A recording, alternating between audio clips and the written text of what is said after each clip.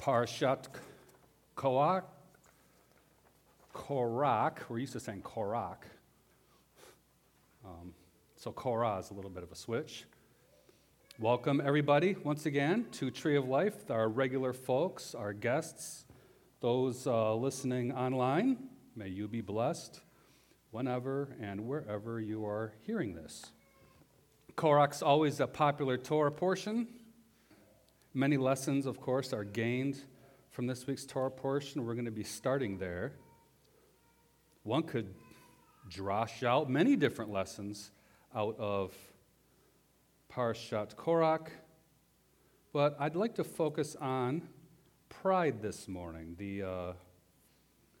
about being proud, about pride. I bring it up a lot because we should all, of course, be concerned, right, that our ethics are strong, our moral fabric is something that's consistent to the will of Hashem, right?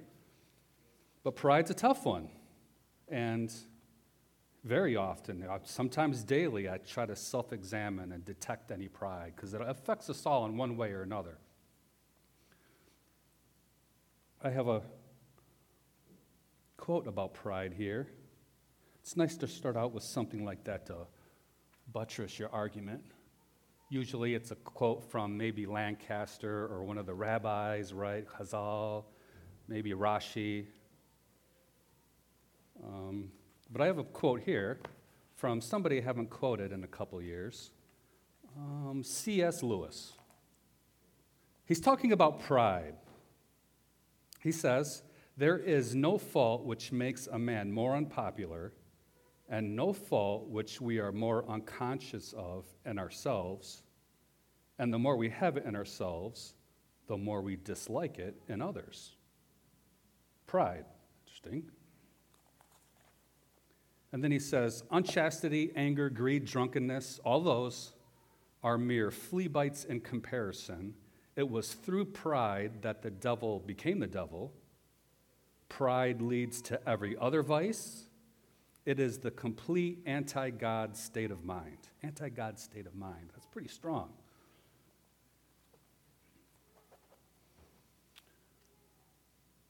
It's the hardest sin to self-diagnose. I thought about that, and reading that quote from C.S. Lewis really just kind of drove it home for me, helped solidify that. Because we all know about other vices we have. We know if we're Lashon Hara, if we're gossiping about somebody, we kind of know that. I shouldn't be saying this. If you're having lustful thoughts about somebody or something, you kind of know you shouldn't be thinking that. Pride's one of those vices that's hard to self-detect.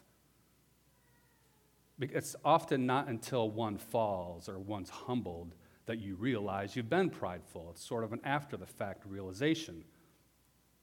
Korach had a problem with pride, and it really ended up consuming him, no pun intended. I'm going to read a little bit of the rebellion of Korach here. Jeanette read it for us this morning, but a little bit for our online friends. Parashat Korach begins in the 16th chapter of the book of Numbers. In verse 1, it says, "Now Korah, the son of Izhar, the son of Kohath, son of Levi, and the sons of Reuben, Dathan and Abiram, and sons of Eliab, and On, the son of Peleth, rose up against Moses and took 250 men from Bnei Israel, the children of Israel, men of renown who had been appointed to the council. They assembled themselves against Moses and Aaron. They said to them, 'You've gone too far. All the community is holy, all of them, and Adonai is with them. Then why do you exalt yourselves above the assembly of Adonai?'" Notice what's happening here. Sounds like somebody has an ego, maybe a bit of a pride problem. Now, know that Korach, of course, was a cousin to Moshe and Aaron. They're all family. He was a religious leader. He was the head over many households. He had a very prestigious position. And the sages teach that Korach felt some resentment. He wanted the privilege that was given to Aaron as the high priest. And he felt, who is this Moshe to give, of course, his brother Aaron the job? Sounded like nepotism to him. So Korach's pride is getting him into big trouble. I'm continuing on. When Moses heard this, he fell on his face. Then he said to Korach and his followers, saying, in the morning, Adonai reveal who is his and who is holy. The one whom he will let come near to him will be the one he chooses to come near to him. Do this, Korah, and your whole following. Take for yourselves censers, put pride and incense into them in the presence of Adonai.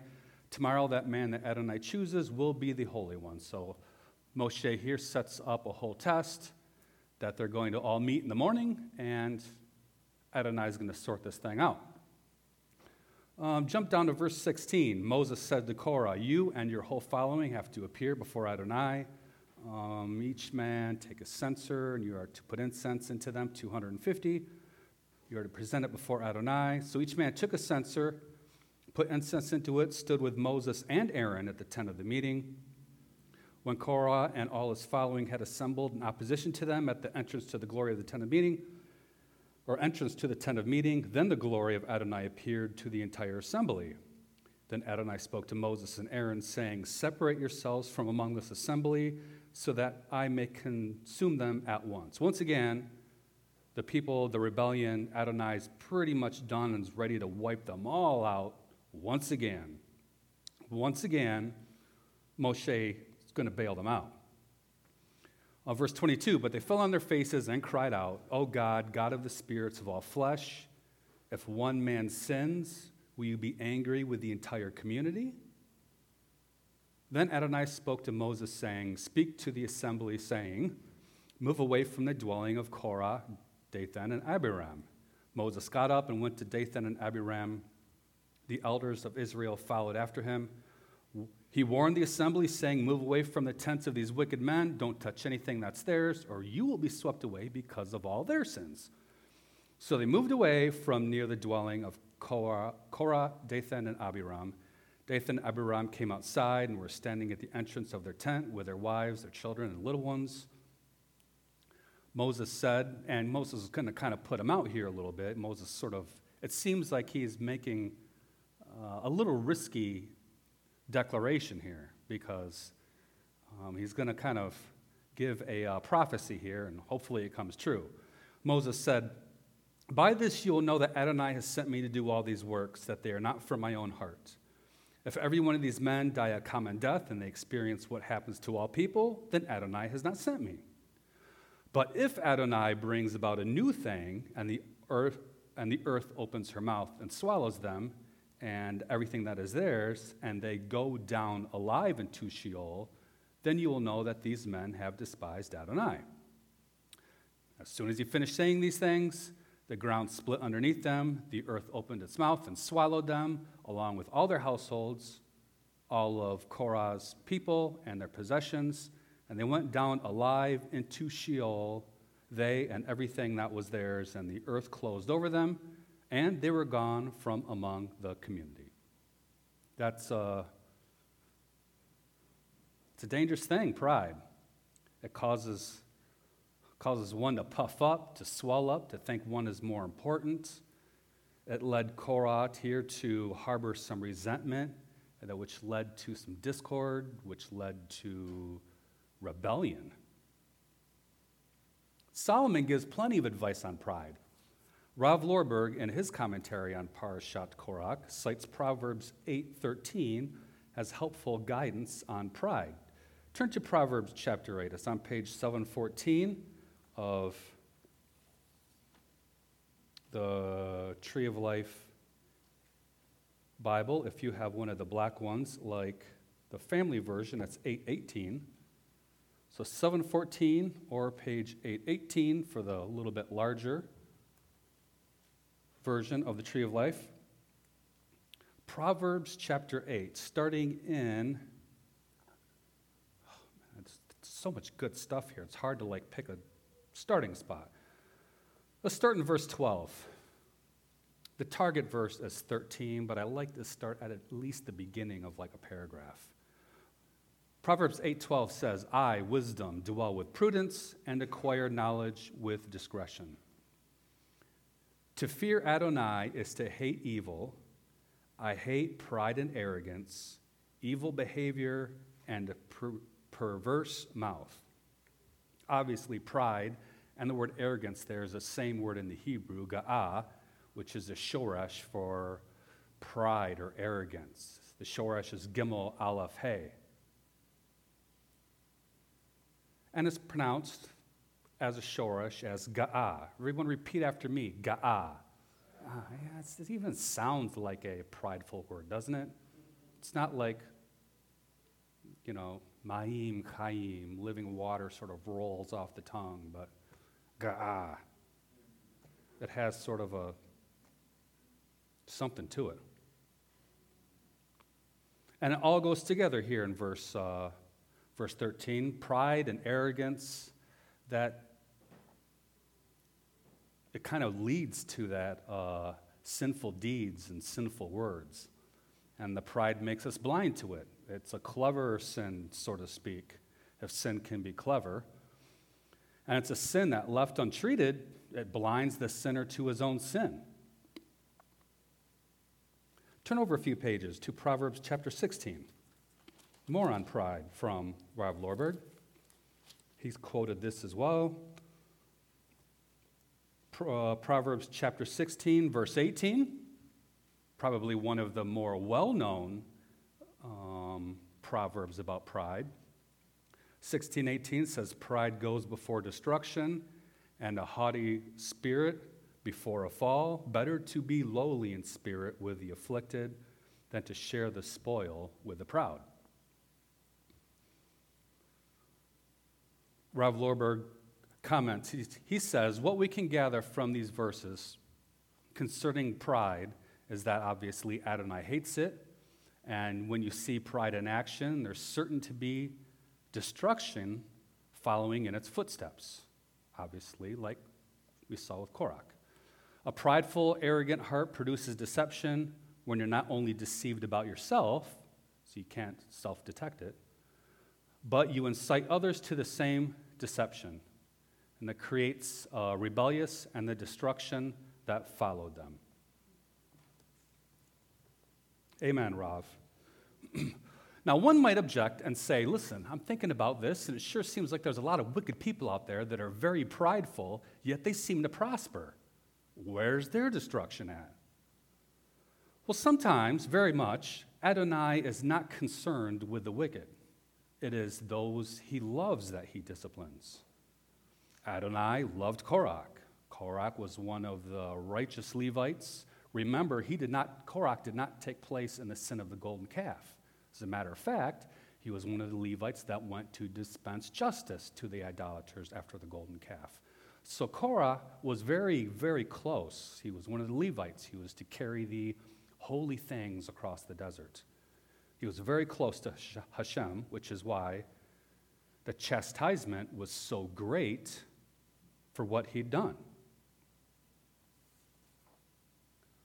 From everyone much is given, much will be required, and from the one whom more is provided, all the more they will ask of him.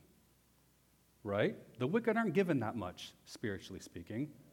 Therefore, they receive little discipline. They seem to prosper, and they receive their reward in this world. That's okay. That's their choice. I would think we are given much. We have received revelation in one form or another, and we responded positively to it, which is why you are sitting here or listening to this online. Adonai disciplines the one he loves, the one who received much. That's Hebrews chapter 12, verse 6, quoting Proverbs chapter 3, verse 11. Korach was loved. Him and his family had a wonderful opportunity to serve Adonai. Pride got in the way and corrupted him. Many people suffer from pride. Many people suffer from religious pride, a sort of pride that seems just kind of right in a weird way. And it doesn't matter whether you're, I think every faith, every denomination has people in their midst that are a little bit overzealous, a little bit too passionate, and that's where pride kind of comes in. Whether you're a cage stager Calvinist or a Torah terrorist Messianic, it comes in all forms. The pride comes in all forms.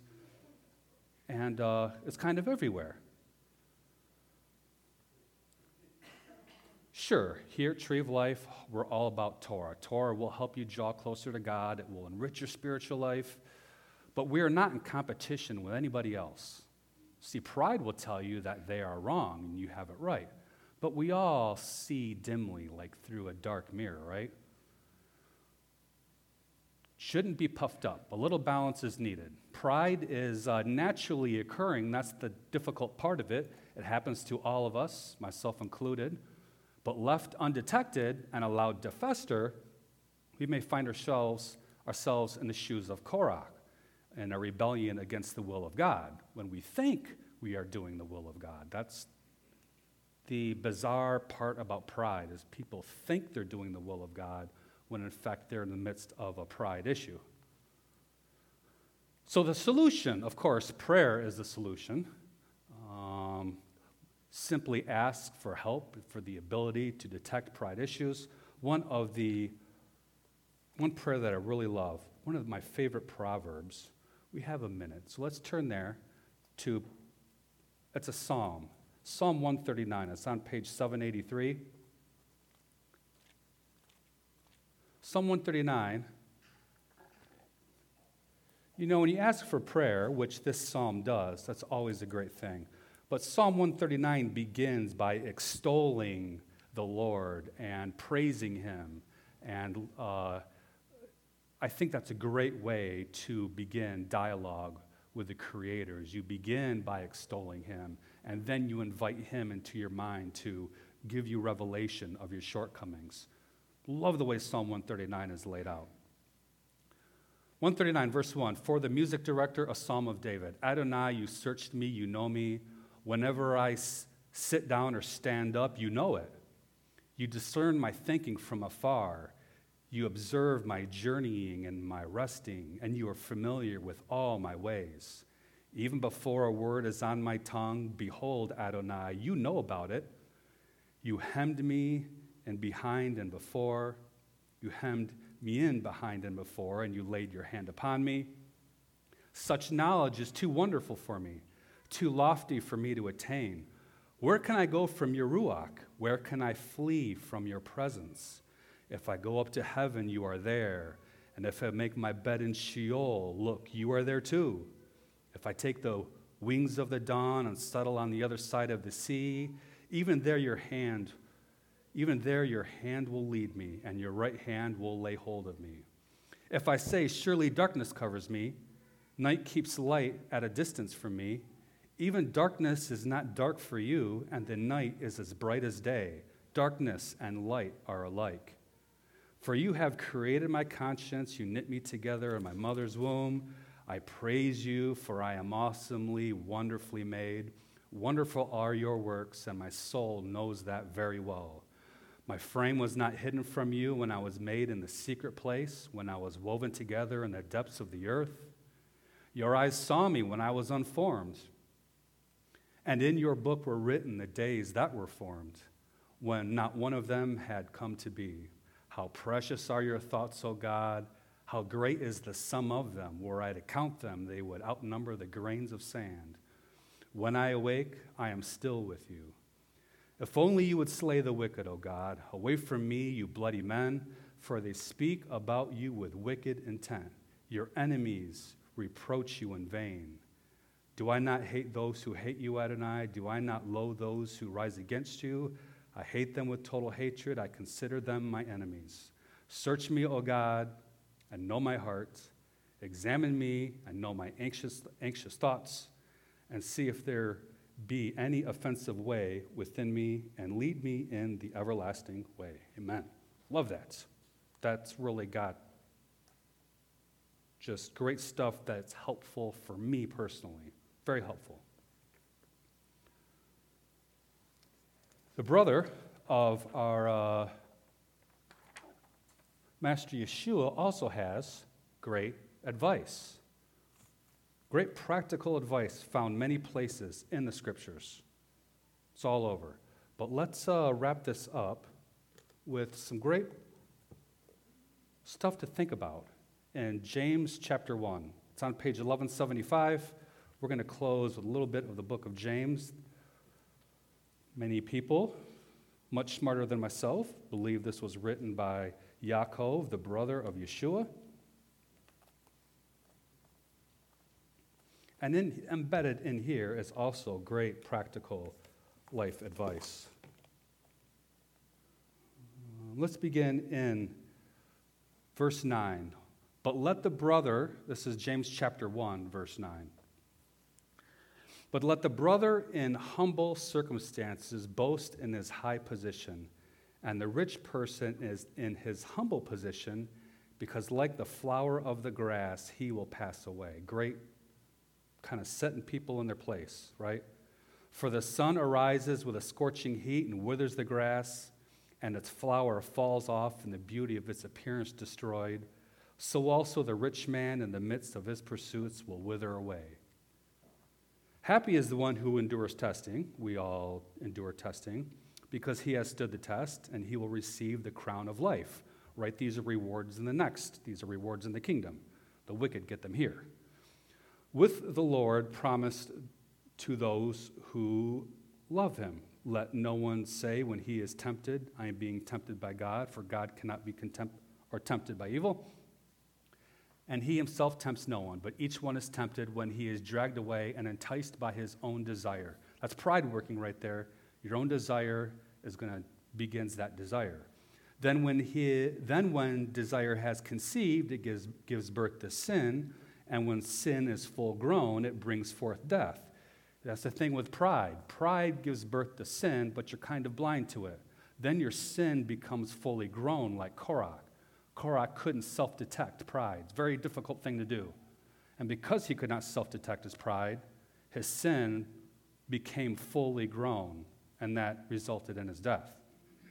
Do not be deceived, my dear brothers and sisters. Every good gift and every perfect gift is from above, coming down from the Father of light, with whom there is no variation or shifting shadow. By his will, he brought us forth by the word of truth, so that we might be a kind of first fruits of all he created. Know this, my dear brothers and sisters, let every person be quick to listen. Now, there are three good things right here, and these are all anti-pride values. Let every person be quick to listen. Prideful people don't listen to anybody, right? Be slow to speak. Prideful people are quick to let you know when you're wrong. And be slow to anger. Prideful people get very irritated when they're confronted about their pride or truth. So you see, these three things, they fly in the face of pride. So we all, including myself, need to work on being quick to listen, being slow to speak, and being slow to anger. This is great stuff to keep pride at bay. For human anger doesn't produce the righteousness of God, so put away all moral filth and excess of evil, and receive with humility the implanted word, which is able to save your souls. Amen and amen to that. May we all be people that are seeking the Lord, seeking Torah, right? Drawing closer to the Lord, letting the Torah be a light to our paths. May we be careful and aware of ourselves and our proclivity to pride, and take the words of James very seriously. And may his Spirit be within us. May his Spirit be shaping us, and that Spirit encouraging us as we await our King and our kingdom. Maranatha and Shabbat Shalom.